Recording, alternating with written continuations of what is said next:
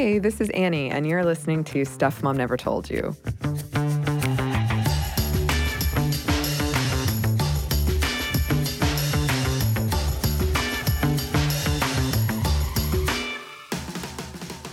And today we're going to revisit a classic episode about someone who's been in the news lately that you might have heard of, Taylor Swift.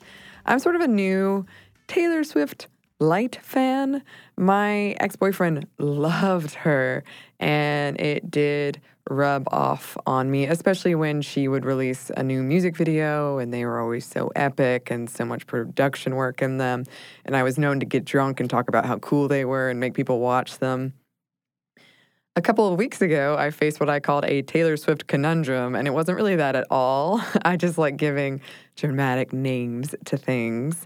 I had bought a ticket to one of her 2 Reputation concerts in Atlanta like a year before it was scheduled to happen, and then I totally forgot about it and agreed to go film something for work that same weekend. And I wrestled 4 days with whether I should sell the tickets and travel to the filming location with the crew, which was out of state, by the way, or go to the concert and wake up at 3 a.m. the next morning and drive several hours by myself to the filming location. I was asking everyone what I should do. And finally, I decided to go.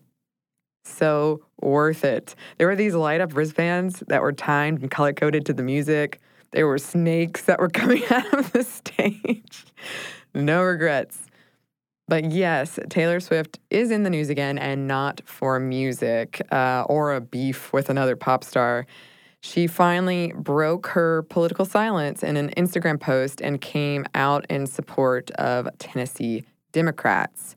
Quote, "In the past, I've been very reluctant to publicly voice my political opinions. I feel very different about that now. I always have and always will cast my vote based on which candidate will protect and fight for the human rights I believe we all deserve in this country. I believe in the fight for LGBTQ rights and that any form of discrimination based on sexual orientation or gender is wrong," in all caps. She has over 112 million followers on Instagram, by the way. In 2016, "Who is Taylor Swift going to vote for?" was a top result on Google. And the response has been very mixed to her making this political statement, to say the least. And as you'll hear in this classic episode, in part because of Taylor Swift's political silence, her music has been popular among the alt-right, aka fascist and neo-Nazis. And they have swiftly, which is a pun, condemned her, going as far to say that her career is over.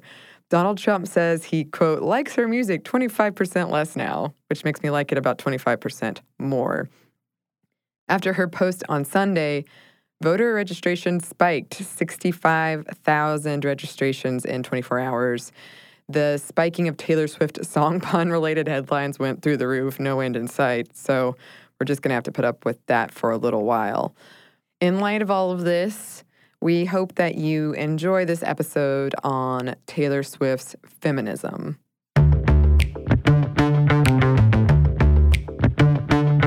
Hey, this is Emily. And this is Bridget. And you're listening to Stuff Mom Never Told You.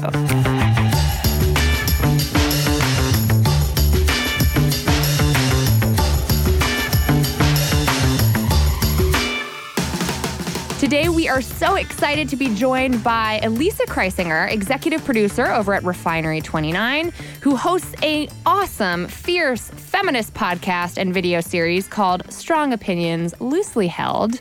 Thanks so much for tuning in today to help us talk through this very fraught subject, Elisa. We're so glad to have you. Hey, thanks so much for having me. I'm so excited to walk through this with you guys. So Elisa and I actually go way back. I guess I should say Elisa, Taylor Swift, and I go way back. Elisa put together a fabulous panel at South by Southwest last year, all about celebrities and activism, and Taylor Swift came up quite a bit. The number one question that we left that panel with was, who did Taylor Swift vote for? Later on, I was on an episode of her really amazing show talking about Taylor Swift and all the ins and outs of who she is as a feminist, as an artist, and all of that. So Elisa, we really go way back when it comes to Tay-Tay. We do, totally. And I think it kind of started when you posted that thing on Facebook about who your most problematic fave was, and I scrolled through it, and so many people said Taylor Swift. Exactly. And that was when we started this series. You may recall, our lovely listeners, the first episode we did on problematic faves was with the one and only Judge Judy, which was such a fun episode, and I loved putting that together. And I'm not going to lie, when I dropped in that Taylor Swift was my problematic fave, and so many of you agreed, I have been dragging my feet putting this episode together because I was seriously dreading it. Well, people love Taylor Swift. I love Taylor Swift. And I have to come out first and foremost by saying the reason problematic faves are hard is because you're trying to reconcile, and that's what we're going to try to do today with everybody here, how you can both respect and love the artistry of someone like Taylor Swift and hold them accountable. Totally. I think she represents a great example of how you can be both a fan of popular culture, but a critic of it at the same time. Exactly. What I think we should do today, as so many people are tuning into this thinking like, okay, walk me through this. I've seen the tweets. Have you seen these, Bridget? To our Twitter handle saying, I need you to unpack Taylor Swift for me because I have so many feels for her. So what I'd like to start with is, what about her do we love and respect? And what about her is seriously problematic and worthy of breaking down? Does that sound like a good place to start? That sounds like a good place to start. I just want to give a big caveat. I don't actually care for Taylor Swift. And I posted something about this once and people didn't care for that opinion. You know what? This is my opinion. I don't have to like everybody. I don't care for Taylor Swift. Bridget's coming out as anti-Taylor Swift. I wouldn't say anti. I won't go that far. I don't care for her. Okay. Yeah, that's an important distinction. Okay. Elisa, where do you stand on the Taylor Swift love-o-meter? Yeah, I mean, I think that no one represents the resentment America has towards white women better than Taylor Swift. Ooh. And I think that pushes me more towards a love and a hate. I think she's got a great opportunity to do something with the platform and power and privilege that she has, but she kind of hasn't. So I'm very lukewarm. I fall squarely, I think, in between both of you. Okay. Well, this is good. This should make for a good conversation then. I'm like sweating already, but this is good. Same. So let me start here. I'm not trying to position myself as the defender of Taylor Swift. I'm just here to say she won. I feel like you are. No, I'm kidding. Now I'm really sweating. But I do think that what I have recognized in putting this episode together is that it is very easy to want to look away when someone you are a fan of is doing some questionable, shady shit, right? Like, it is easy to catch yourself ignoring the bad because you want to vehemently and only support the good. And we're going to talk about today how we can hold those two truths at the same time and why it's okay to have problematic faves, just like Judge Judy, but why it's also really, really important that we hold our celebrity idols accountable. So first and foremost, as an entrepreneur, I find her drive and her vision and the fact that she made this lifelong ambition of hers a reality and was very much central as a young girl, really, to positioning herself for the pop sensation she's become. Like, she was very much in the driver's seat of her own career from a young age. And that, to go way back to Taylor's origins, that's one of the things that really wins my respect in her case. I can definitely respect the idea that she was this young girl with a dream and she made that dream a reality. That's something that tale as old as time, got to give it up for that.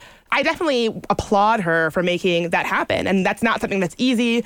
Something that I've actually always liked about Taylor is that has a lot of control over her art and over her career. And so, you know, you see a lot of things in the media about young pop stars who kind of somebody else is driving all the shots and making all the calls and their label is being awful and they just put up with it. Taylor is not someone who does that.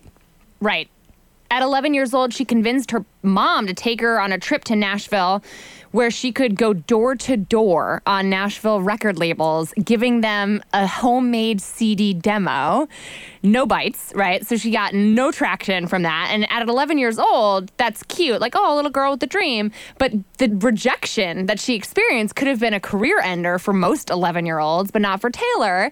She, at that point, learned to play guitar, started writing her own songs, I'm sure bankrolled by her very well-off parents. parents with a lot of assistance from professionals. But at 14 years old, when RCA, one of the largest record labels in Nashville, gave her a development deal, which was kind of like an investment for a year. It wasn't a full record deal, but it was like, let's fund your learning and growth and progress and see what happens. But at the end of the year, they took a pass on her. We're not going to fund a record deal. Wanted to keep her on the label, but shelf her. And she walked away from RCA and at that same time convinced her entire family to relocate to Nashville for her career at 14 years old. I mean, you've got to give it up for her at that point. Yeah, I applaud her. I will give a caveat that luckily she had the kind of family where relocating to a different city to support the artistic dream of your young daughter was a reality, because I've heard many, many, many stories of like, oh, I've got my mixtape, my demo, I've been showing it to everybody, but that same person doesn't have the means to do that. The story could go very differently. So I applaud that very, very much, but I think it's very lucky that she had that kind of family support where that was possible. Totally. And on that note too, Bridget, I think, a lot of her brand has been built on being an outsider, but really she grew up on a Christmas tree farm. Right. She has this very ideal childhood, and not that we should be holding that against her, but it certainly helps to find and follow your dreams when you come from wealth and privilege. Both of her parents were executives at banks, and she herself actually wanted to go into the banking industry before she found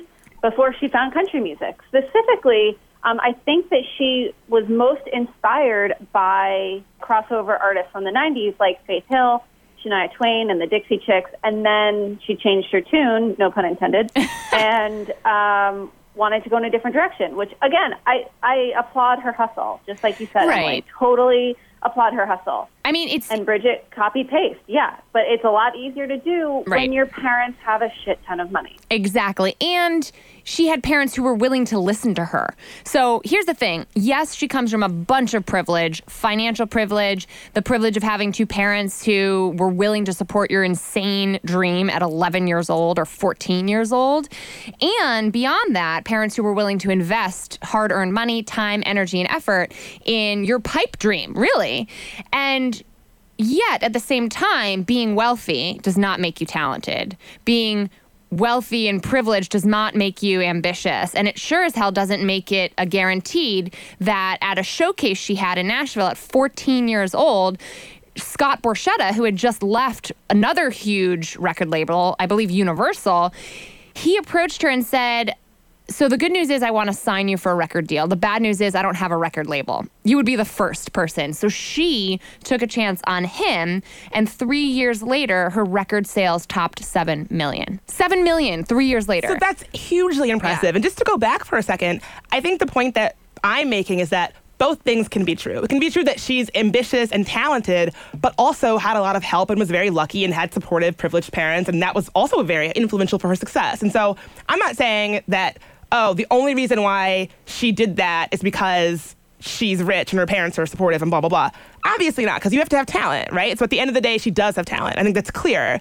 So I just think it's possible that both things are true. Exactly. And that's part of what's challenging about being a fan of hers and hearing the critics. It's like, yes, those things are both true. Can we acknowledge that they're both present? The other thing that's undeniable is that her songs are hella catchy. In fact, okay, putting Reputation aside for a second, because we all have very strong opinions on Reputation, her latest album, which we're going to talk about further. But there was an SNL skit that I think put it perfectly that was called Swiftamine. And it was a commercial kind of like for Dramamine for sudden onset of vertigo induced by the fact that you're jamming out to a song at the club and then you realize it's by Taylor Swift. And you're like, what? I'm a grown-ass woman and I love Taylor Swift. Girl can write a song. And it's so perfect because it's hilariously fraught in that you love the music. And then when you realize it's by who?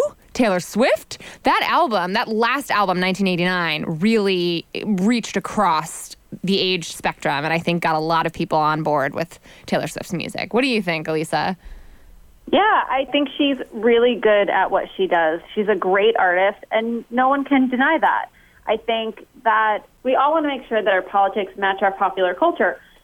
So I think in terms of popular culture, she's awesome at it. She knows the game. She plays it really well when it comes to making a product that people can't get out of their heads, right? And that's what her role as a pop star is. So totally, A+ in that category for sure. Right. So I'm not the biggest fan of her music, but, I love pop music. I love pop songs. And one of the things I love the most about pop music is that it doesn't even matter if it's a genre that you like or an artist that you like. When you hear a perfect pop song, you know it's a perfect pop song, right? So, like, when you hear Katy Perry's Teenage Dream, like, whether you like Katy Perry or not, whether you like that kind of music or not, it's a perfect pop song. And so I think, kind of like what Elisa was just saying, she's so good at creating these perfect pop songs as a product, and that even if you don't like Taylor Swift, you don't like her music, you listen to something like Shake It Off, and that's a perfect pop song, right? Like, it doesn't, like it's undeniable. So I will say, even though I'm not her biggest fan musically, I can recognize that she really knows what she's doing when it comes to crafting a marketable, perfect, well-crafted pop song. And really what's interesting is that she came up in country, right? She came up in the country world and in many ways broadened the genre's reach by writing teenage love songs, really about high school era heartbreak that popularized country music amongst suburban teenage girls for the first time, really expanding the demographic that the industry was able to reach. That was extraordinary at first. Then she transitioned into pop. 1989 made her into a different kind of artist. She sort of redefined herself in the public eye, which is not an easy thing to do. And beyond that, her tour on 1989's record was some of the most interesting artistic choices that I've ever seen an artist make. Notably, she featured other really incredible artists and sort of introduced her fandom to other artists across genres, people like Pitbull and Charlie XCX, Alison Krauss, the band Perry, Wiz Khalifa, John Legend, Mary J. Blige. She was in so many ways generous with how she proceeded in 1989, whether you see it as being crafted in a strategic sort of marketing standpoint or as an altruistic move. I think it can be both at the same time as well. Yeah, I would almost push back on some of those because I feel like if you have an icon like Mary J. Blige on your album, you're not doing her the favor, she's doing you the favor, right? True, like, so there are some of these people I'm like, yeah, like Taylor wasn't like, I'll give you, I'll do this little favor for you, Mary, like. That's true, but she was at peak popularity on her 1989 tour. Also on the 1989 tour, I think it's important to call out that she made, I think Apple, she did a takeover of the Apple stores. So everything featured her branding, right? Like from a business perspective, she's been really good at marrying capitalism with artistic expression, down to her issue with Spotify, which was that they needed to pay artists more. She's taken up these causes that do allow her to express herself in the way she wants to express herself, make the product she wants to make, while also making bank. And that's hard to do. People have been trying to do that since the dawn of time. So I feel like, in a way, she has mastered that with 1989 specifically, but throughout her career as an artist. Totally. And then the last big notable mention I have to acknowledge in terms of her artistry before we take a quick break is her use of social media, especially on the platform Tumblr, was really kind of extraordinary in how she interfaced with her fans from a young age, from the beginning of her career. Yeah, I'm actually consistently impressed with her use of social media, even now. Even now, you can find her leaving cute comments on fans' posts about her. People will post like, oh my God, I love Taylor Swift. And she'll comment, oh my God, hi, it's Taylor. And I actually genuinely believe that that's not an assistant or a social media manager. I believe that is 100% Taylor. And so I'm someone who loves like memes and the internet. She's shown herself to be someone who's very read in on those things. If you've ever seen that iconic Tumblr post where it's a picture of Taylor Swift and the comment says, this is my friend Becky who died after using marijuana. And someone comments, no, that's Taylor Swift. And then the other comment says, no, it's Becky. There's a picture of Taylor Swift wearing a shirt that says, no, it's Becky. So I like the idea that Taylor Swift knows what the chatter is about her on places like Tumblr and Instagram and plays into it in a way that I think is really clever and funny and, dare I say, cool. I never thought I would hear myself saying that I think Taylor Swift is cool, but that is cool. Being read in on what the internet is saying and knowing how to wink, wink, nod, nod at it, that is a cool thing. Totally. I mean, I think what she gives to teenage girls and young women in particular is validation, that they're not crazy, that they're not insane, that they can have feelings and feel certain ways and participate in social media or on social platforms with each other, talking to each other in a language of popular culture that we all understand and we all speak. She gets that, and she talks back in that language, and I think that that's really valuable. Ooh, I love how you put that she speaks in that language, where as someone who grew up on the internet late at night on MySpace and message boards and all that, having someone as famous as Taylor Swift speaking in that language is powerful, particularly when you're a young girl, when you feel like all the things that you're doing online are like geeky or nerdy or stupid or weird or whatever. Having someone as famous and beautiful and influential as Taylor Swift say that's okay and I'm going to speak back at you with that language is so powerful. Totally. She brings her fans into the process in a way that I thought was really interesting, especially with 1989. She turned some of her online conversations into in-person invitations for listening parties. Of course, she used that to sort of build buzz, make her Swifties feel very special. And in so many ways, it married true online to offline organizing to... No, you did not. Oh, I did. Tell me you did not go there. I just did go there. It marries that with marketing. She totally commercialized her fandom, but she did it in a way that is textbook organizing. I like it. It is sort of like she made these little Taylor Swift organizers. Right. Yeah.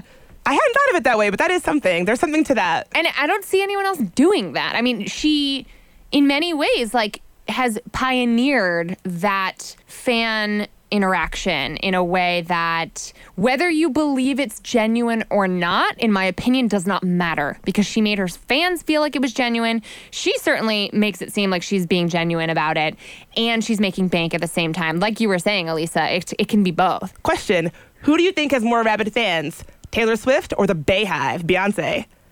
Oh, I don't know. Beyonce. Yeah.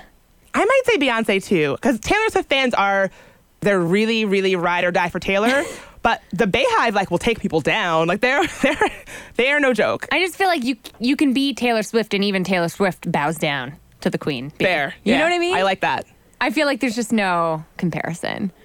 Also, from the artist, can we just say that it's amazing to have two artists like Taylor Swift's 1989 and Beyonce's Lemonade coming up in the same... We're in a very special time. Yeah, I think we're in a special time for women in pop music, because I think for so long we've been told that when a woman is a pop artist that she's just frivolous, it's about her boyfriends, blah, blah, blah. But I'm happy to be in a time where we are understanding and appreciating that as art. So I don't want to make it seem like I don't think that about Taylor Swift. I think that 1989 was a piece of art, and I think people recognized it as that, and I think that's the way it should be.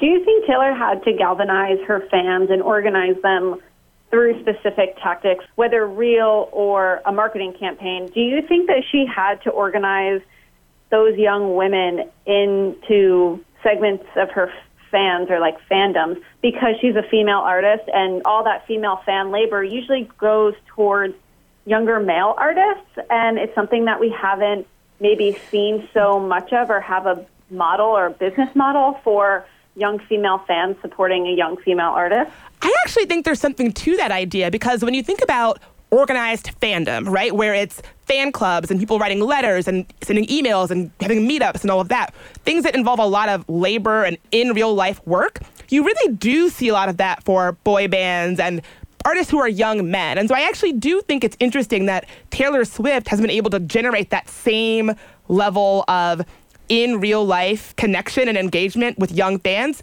being a young woman, because you really don't see that often. I don't know if I see it broken down in gender as much as I see it in terms of the shifting nature of media.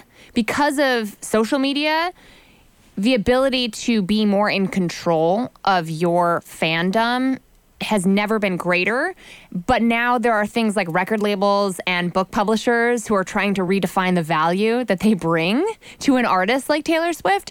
The label wasn't going to organize her fans for her. She, being the kind of control freak that I think she might be over her image, over her brand, over her creative control, took the reins on that department just as much as she did artistically. And so I think that was a really wise decision on her part that she didn't have to make. You know what I mean? I think it's an example of her business savvy.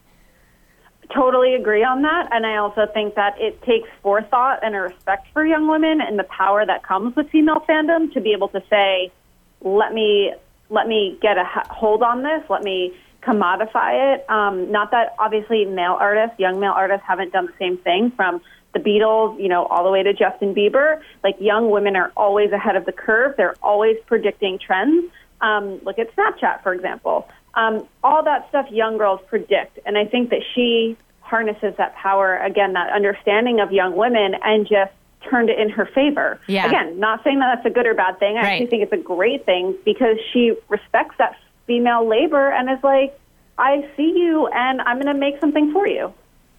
I think that's absolutely right. In fact, it kind of sounds like you're talking about the concept of a squad, which I want to dive into after we take a quick break. We'll be right back after a word from our sponsors.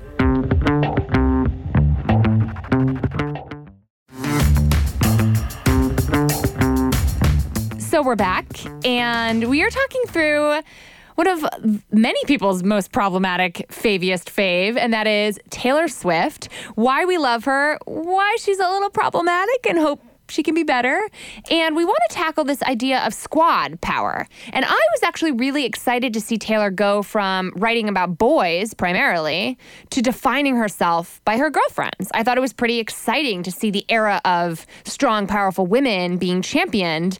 And yet, there are some totally legitimate critics about her use of squad. Elisa, what do you think about Taylor and the era of squad? I think the era of the squad illustrated that Taylor could really make a career out of both putting women down and supporting them. So she started her career, really, again, in the country music department. Again, even though she came from Pennsylvania, was really able to ride that wave of country music, but a lot of the songs during that time were kind of putting women down. I don't know if you guys sample songs, but she really went from a country music star from Our Song, which was a popular favorite. If you listen to it, it's going to be stuck in your head for 3 days, to pop star, which was Shake It Off, which we all know, and I'm sad to admit was my ringtone for like 3 months. And she really did go from putting women down, from Better Than Revenge, where she compares a woman who's an actress to her skills on a mattress. Ooh. You can hear that rhymes. That's probably intentional. And so she goes from putting women down to embracing them in the squad. So it's hard to watch this commodification of feminism happen through the squad. Like, you can't just put women down and build your career up on that, while also surrounding yourself with a bunch of women who you hope to exemplify parts of your identity on. Like, look, here's Ham, and look, I'm kind of indie. Here's Lena Dunham, so I also have that kind of like writerly side of me. I guess you can do it because she did, but I think the backlash to the squad illustrated that it's problematic. The squad in itself is a problematic fave. And to quote Bridget Todd, how many people are in this squad? Yeah, I wasn't a big fan of the squad, as I think you know, Elisa.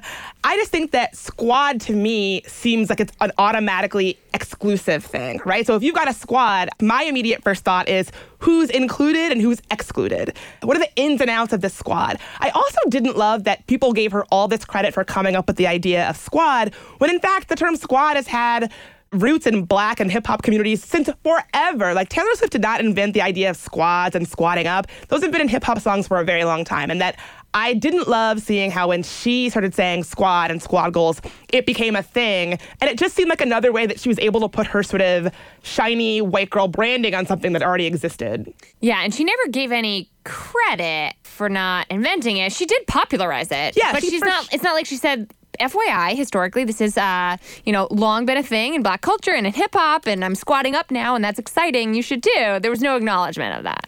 I definitely think more culturally, we associated the idea of squad with Taylor. Whether or not that was something that is on us or on her, I think is a good question.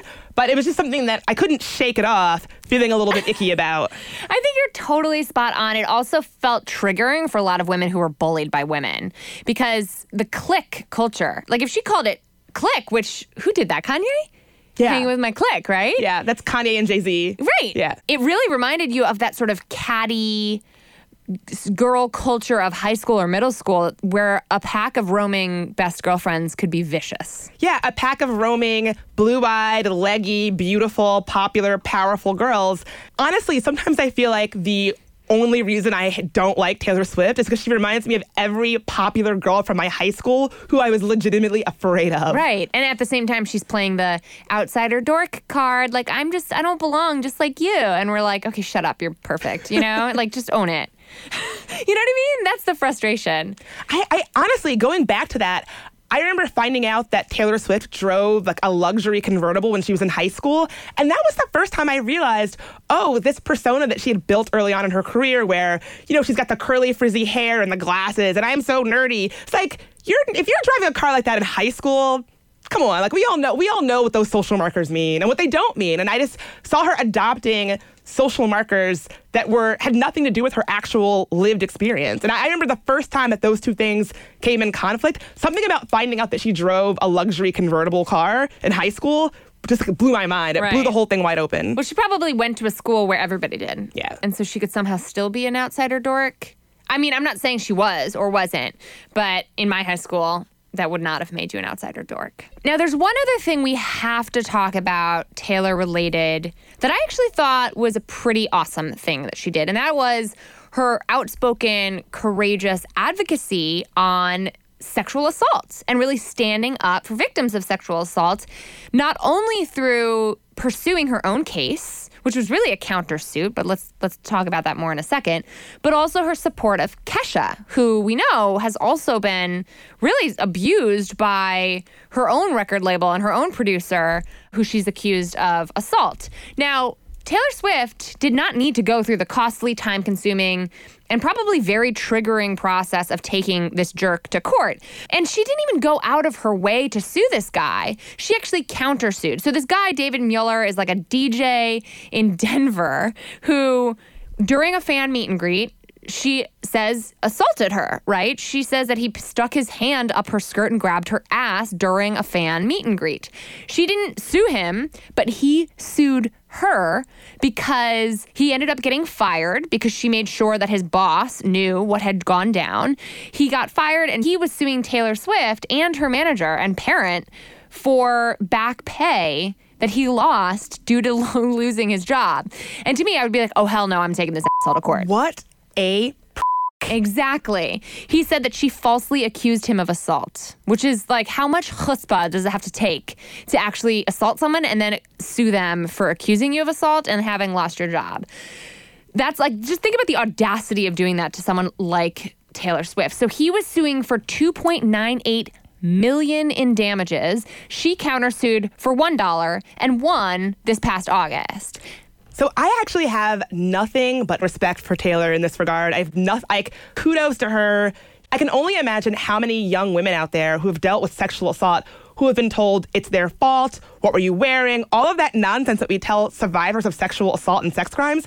Taylor would have none of it. And I can't imagine what it must feel like to be a young survivor of sexual assault and watch this.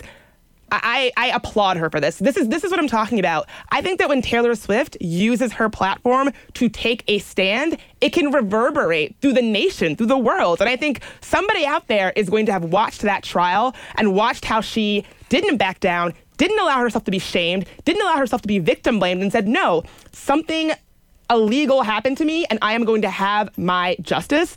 Somebody out there is watching that and they're going to go report or they're going to go get their justice. They're going to hold somebody accountable. And I think this is what I'm talking about. She has this platform where she can really do so much good. When it goes right, I think with Taylor Swift, it goes really, really, really right. Elisa, what do you think? I thought it was really well timed because it happened, I believe, in August or September, late August, early September during back to school. And that's the month where obviously students are going back to school and on campus rape and sexual assault is usually the highest. So I thought it came at a nice time for her to have that message of saying, look, it's totally inappropriate to be touched in this way. I think post-Weinstein now, it's really interesting to look back at Taylor's case post-Weinstein and see how she, in a way, helped set the stage for women to start calling this gross behavior within their industry out on a national stage. So I applaud that. Do I think she was using it a little bit to set the ground or set the stage for her new album? Yeah. But I wouldn't put it past her as a celebrity to want to stay relevant at any cost. Yeah, I think you're spot on. And this is, like Bridget, you were saying earlier, an example of how powerful Taylor can be when she wants to be an advocate. In a statement following the trial, Swift actually acknowledged the symbolism behind her win, and in doing so, for the first time that I've read, really called out her own privilege in a way that really made me excited and think, okay, Taylor, you're on the right track. Like, maybe we can see more of this in the future from her. She wrote, "I want to acknowledge the privilege that I benefit from in life, in society, and in my ability to shoulder the enormous cost of defending myself in a trial like this." She continued, "My hope is to help those whose voices should also be heard. Therefore, I'll be making donations in the near future to multiple organizations that help sexual assault victims defend themselves." This is the kind of thing that's going to get me at a Taylor Swift concert, front row, rocking a red lip, singing along, because Hey.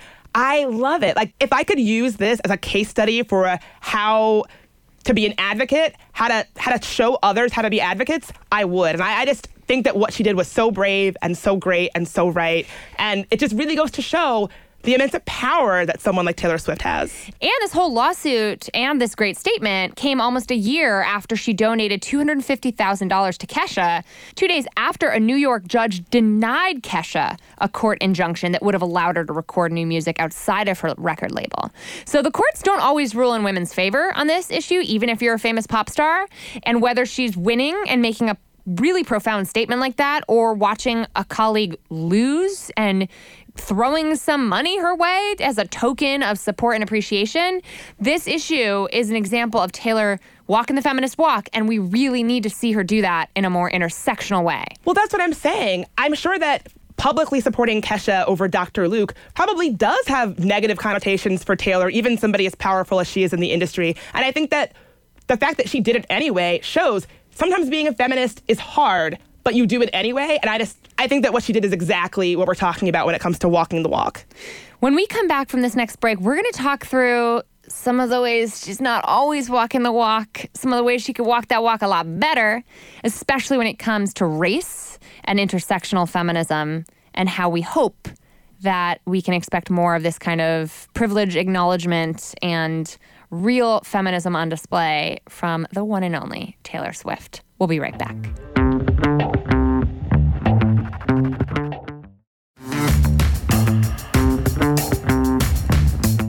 And we're back, and it's time. It's time to talk through some of the biggest issues that folks rightfully have with Taylor Swift. And let's start with this concept of her use of the white victim. She sort of plays this white victim card, which, to me, I think the narrative began around the Kanye VMA situation, when she received the award over and above Queen Bee, who we've already described and sort of as the queen of pop. So Taylor gets on stage to accept her award. Kanye West sort of jumps right up there, takes the mic, silences her, makes her look like the white victim. And I think she's been playing that angle ever since. What do you think? Yeah, I think I agree with the idea of the white victim. I think that was one of the first examples where she exposed herself as one of the most dangerous types of white women. There's a great quote by cultural critic Damon Young, and he said that this is of Taylor's next altercation with Kanye regarding the recordings that he made, saying that he made that famous, meaning Taylor. And what Damon says is, what Taylor did was use the inherent empathy and benefit of the doubt her white womanhood allows her to possess to throw a black person under the bus if necessary and convenient. And I feel like this first instance with Kanye on the VMA stage was the first look that we got of how she uses her victimhood as a way to get things from popular culture and not kind of like helps her brand move forward. She's a victim. She's the outsider. And you can't really exploit the same system you claim to be a victim of. And that's kind of my issue with this first altercation with Kanye. Yeah, I mean, I honestly could not agree more. And I think what you said about the idea of the benefit of the doubt, that's what I think, for me, is one of the things I find so frustrating about Taylor Swift, is that she sees this. So, first of all, it's kind of one of those don't hate the player, hate the game situations where I think Taylor Swift sees the world that we live in. She sees that Kanye West, as a black man, up against her as a white woman, that he is going to automatically have people, no matter what he does. So I think that what he did at the VMAs was awful, but that people are going to automatically be skeptical of him. And so when you look at what happened between, you know, her being like, oh, he had this line in a song and never talked to me about it, and him being like, I got permission from her to use this line, automatically I think that she knows, well, people are going to believe me over him because I'm a white woman. And I think that she plays into that in a way that I find very, very uncomfortable. Playing up her own victimhood over and over again, I think, is something that she's really benefited from. But I mean, that Kanye West VMA speech, that happened so long ago, and she's still, like, years and years and years later, she referenced it in her next time at the VMAs. She gave that speech that was partly about it. Like, I get it that it was a traumatic, big thing that happened to her, but I don't like the idea of building a brand on this one thing. And once again, SNL sort of mirrored this when they satirized her being constantly in a state of shock and awe. And oh my goodness, I won again. She sort of plays this geeky outsider, like you've mentioned earlier, Elisa, but she's anything but, right? She sort of plays the underdog because everybody loves an underdog, even though we know she's not. And I'll admit, Kanye did victimize her when he interrupted her. That was rude, right? I think President Obama called him a jackass when describing Kanye's behavior. Totally. But you're right. She's constantly played into that because it's worked for her. And what was the most troubling instance in which she played that card, in my opinion, is this Twitter fight with Nicki Minaj. So Nicki, the nominations come out again for the best music video, a VMA years later. And Nicki says, you know, she wasn't nominated. Only women with thin bodies get nominated for these kinds of awards. Now, if you look at the lineup of all the other nominees, it was Beyonce, Taylor Swift, and a couple of guys, like a bunch of guys. And so Taylor interpreted that as a slight against her. Because everything is about her. Well, actually, if you think of I think it was a rational conclusion, but she missed the point. She thought she was being called out because she mentioned slim white women's bodies. The only slim white woman in that category was her, Taylor Swift. So she didn't actually say white. Oh, she didn't? No, okay. But she did say, so it's, I think that's a fair, I think that's a fair reading between the lines. But here's my thing. Yeah. Nicki Minaj, not about her. Nicki Minaj wasn't calling out Taylor Swift. Nicki Minaj was calling out white supremacy. Exactly. And Taylor Swift, in her mind, thinks this is about me.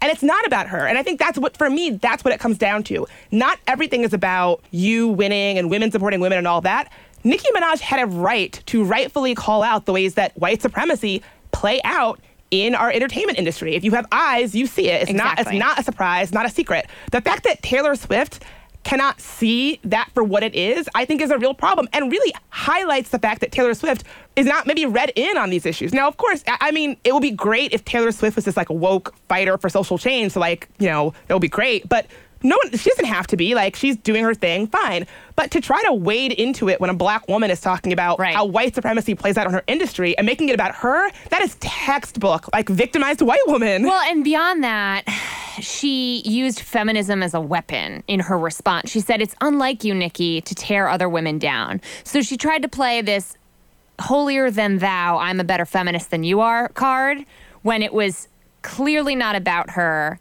When it was not about her, but she totally missed the mark on it. And in critiquing Nicki, getting in a fight with Nicki, I think a lot of observers were like, oh my God, some of like my favorite badass women artists are fighting. Mom and dad are fighting. Like, oh my God, please get it over it. And to be fair, not to defend that move, because that was so ignorant of Taylor, but she did come around saying, and I quote, I thought I was being called out. I missed the point. I misunderstood, then misspoke. I am sorry, Nicki. And like, nobody's perfect. Nobody's born woke, right? I think that was a tough moment, but I'm I'm relatively pleased with how she came around. What do you think, Elise? Yeah, I agree. And Bridget, you mentioned this once, but that instance of Taylor being the victim of Nikki's, what she interpreted as shade, is so similar to the examples of Black women speaking out and white women being offended because they're saying an opinion that has very little to do with them. It's about some larger issue, but white women being offended by it. And that is something that has followed feminism and the historical struggle for representation and rights and access and just like trying to be a person in the world.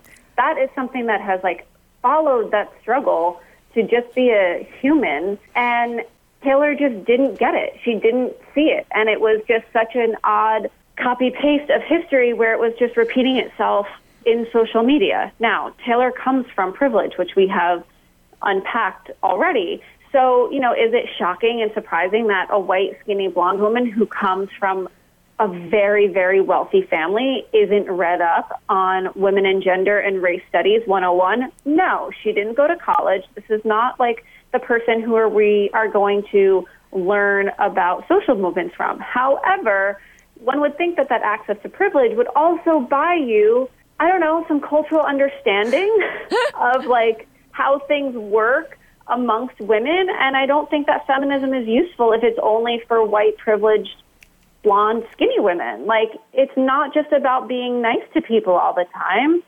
It's calling stuff like this out. And I think that was a missed opportunity for Taylor to be an ally to Nikki and not just be like, you're hurting me. That's mean. Girl. Amen. I could not have put it better myself. I think as a Black woman who hosts a podcast about feminism that has a lot of white women listeners, I totally see this play out all the time, every day, all day, every day, where if you call something out or you talk about a frustration that you have, oftentimes it can feel like white women don't want to hear it, or it's like it hurts their feelings or it offends them. And it feels like you can't actually speak your truth because you don't want to offend Taylor Swift or whatever. And again, when I saw that interaction happen on Twitter, I thought Taylor Swift might genuinely think that feminism is being nice to Taylor Swift. And if something includes being mean to Taylor Swift, it's not feminist. Mm-hmm. And that interaction made me think that feminism is just supporting and uplifting Taylor Swift. And if feminism doesn't look like that, then it's not feminism.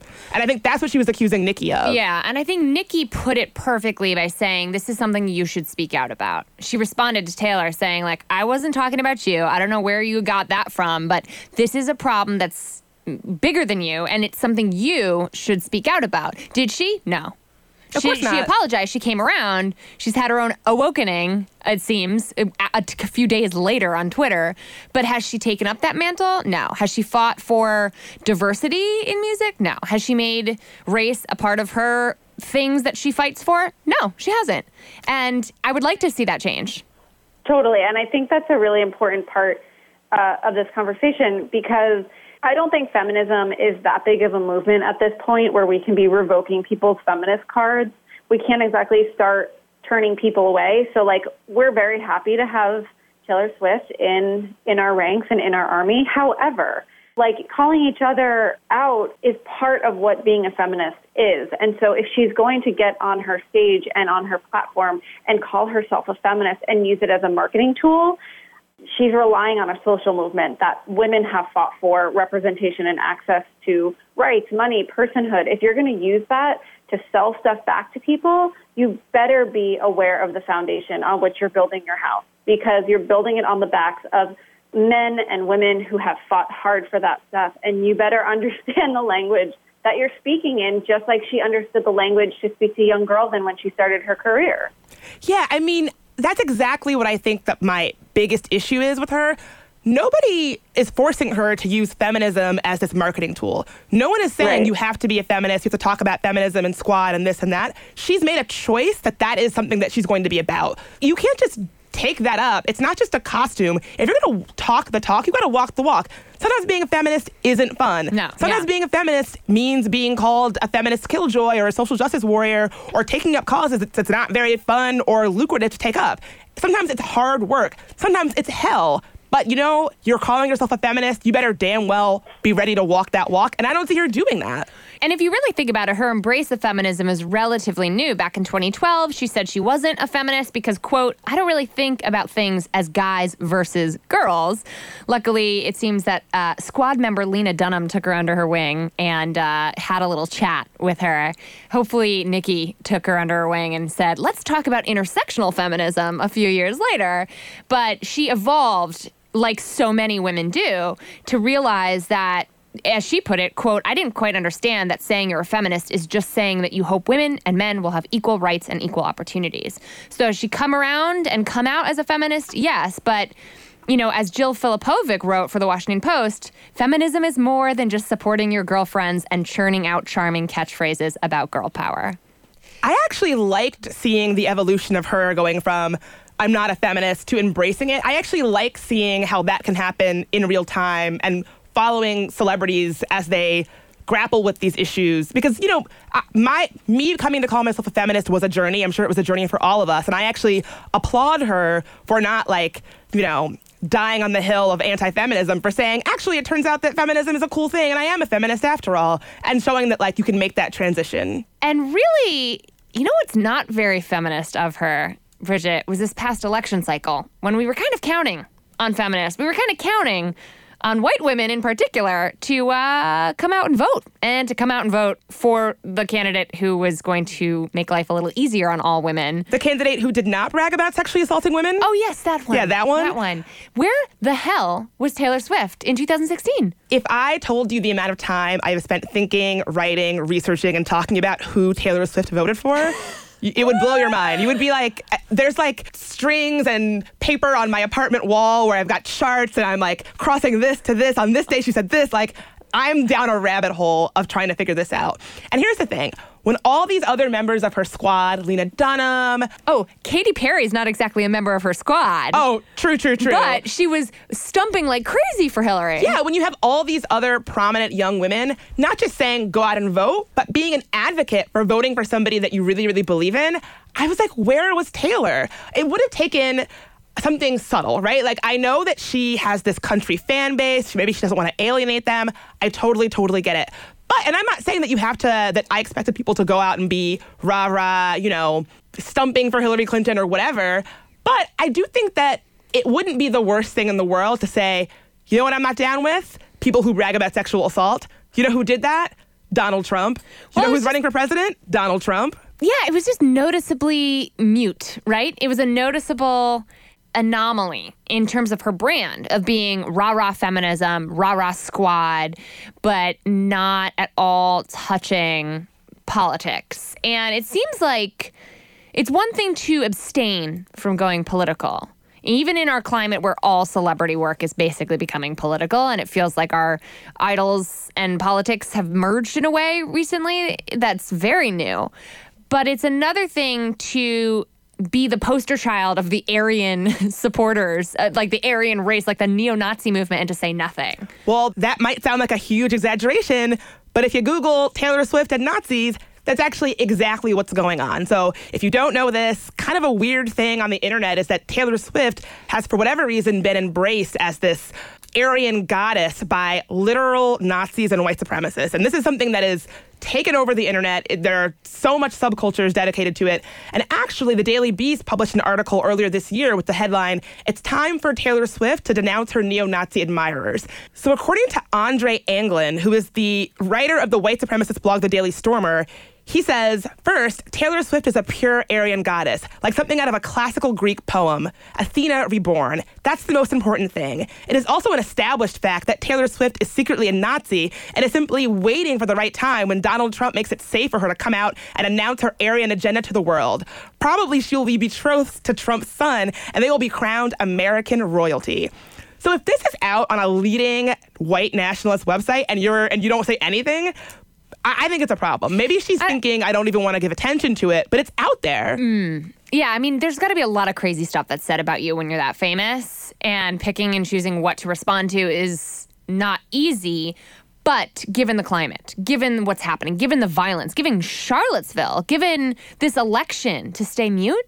I mean, how do you do that when you're as influential as she is? Choosing to sit out an election like 2016's is one thing, but choosing to sit out an opportunity to proclaim your values and take action on your values. I mean, it's like she's taking polls. You know what I mean? She seems like the most hyper-calculated candidate out there. Like, she will poll before she decides what to speak out against. Definitely. And I don't think that speaking out against Nazis should be a controversial thing. And yet I think it might be right now.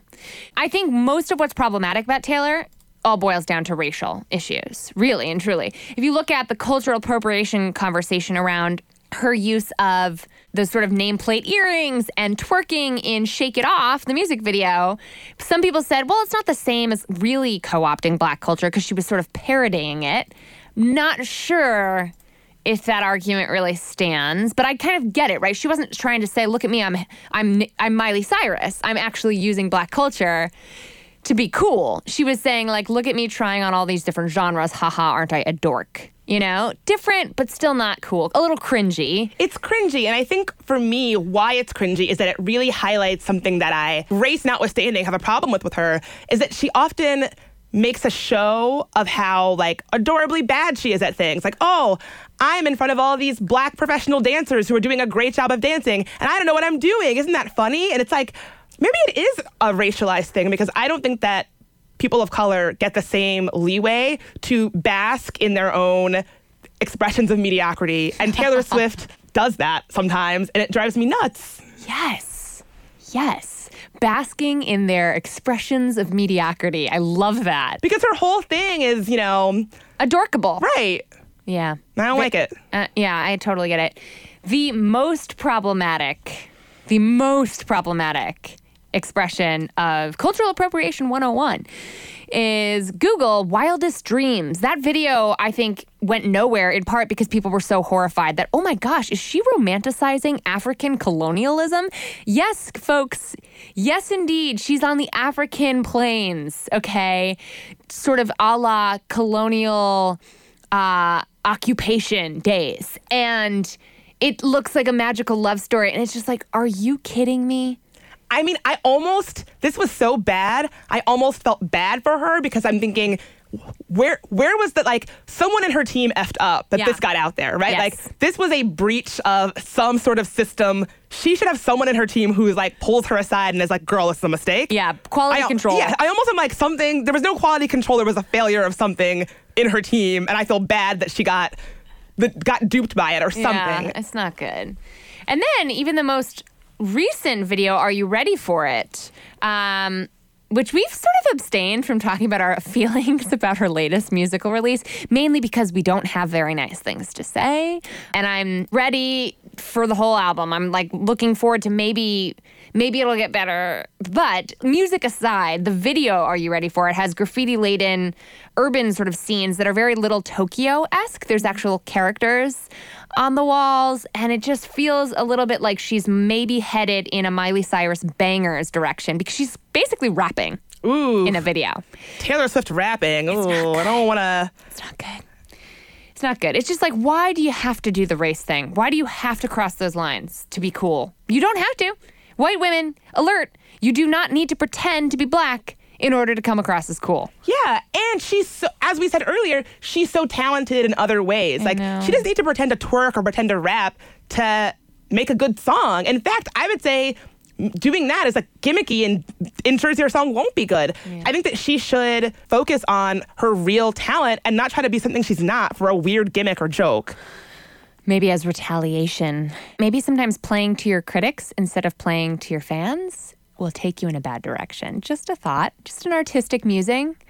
But here's the thing. Is she on the same level as Miley Cyrus in terms of white girl fail? Oh, no. In my book, no. Yeah. She hasn't adopted a culture and then denounced that same culture. Yeah, exactly. You know, and honestly, I can forgive a few slip-ups here and there. If you're someone who is genuinely seems like you're interested in being thoughtful and curious and willing to learn and grow. And so I think I see that in Taylor Swift in a way that maybe I don't see in Miley Cyrus.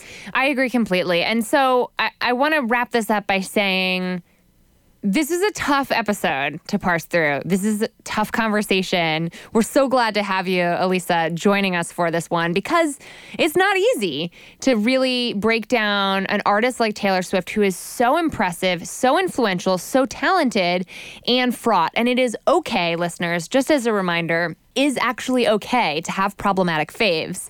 It is okay to love their work and hold them to a high moral standard. And like you said, Bridget, to see and hope that they learn and grow so we can all learn and grow together. Yeah, I don't want to make it sound like I hate Taylor Swift. I'm just not her biggest fan. And I think the reason why I'm not her biggest fan is because I see her using feminism in ways that honestly remind me of myself many, many years ago. And I want her to be better. I want her to be a role model for all the other young women out there like myself who are still finding their feminist footing. And I want her to model how we can all be more inclusive feminists. And I think she has this amazing platform. She's this amazing, talented person who has harnessed the energy of young women and validated them in ways that, frankly, they don't really get validated a lot.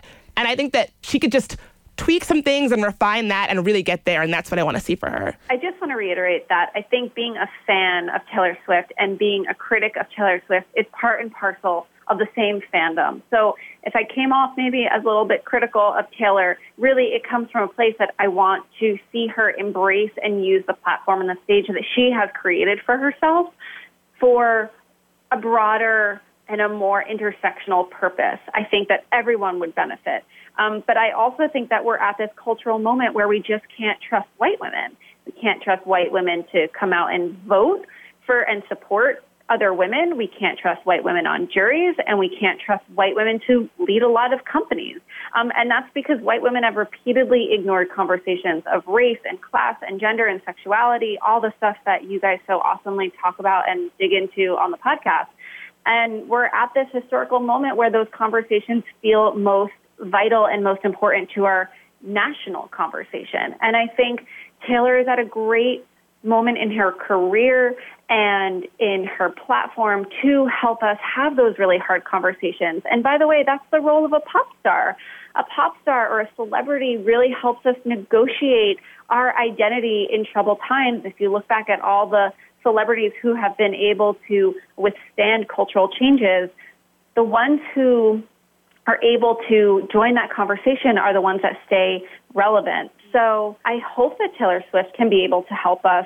And we're the ones who put the pop in popular culture. We're the ones who make popular culture. We as fans look to celebrities like Taylor to make sense of the world, ourselves and our identities. And I just want to see Taylor help us reconcile those contradictions of our culture and this weird, bizarre time that we live in, because that's how she stays relevant. And I want to see her stay relevant. Elisa, it is such a pleasure to have you on today. Thank you so much for helping us wade through the waters of Taylor Swift, our problematic fave. Elisa, where can folks find out more about what you're up to? Yeah, so I'm on Instagram at Pop Culture Pirate. On Twitter, I'm at Pop Cult Pirate because Pop Culture Pirate was too long. And you can hit me up on Facebook at Elisa Kreisinger, my full name. And if you are interested in hearing Bridget and I deep dive more on this topic on Taylor Swift and problematic faves, you can listen to Strong Opinions Loosely Held, where we also go into a bunch of pop culture topics from a feminist perspective, like why HGTV explains America, and a bunch of other fun pop culture conversations. So I hope to see some of you guys over there. Absolutely. So we want to hear from you, SMNTY listeners. What are your feelings on Taylor Swift?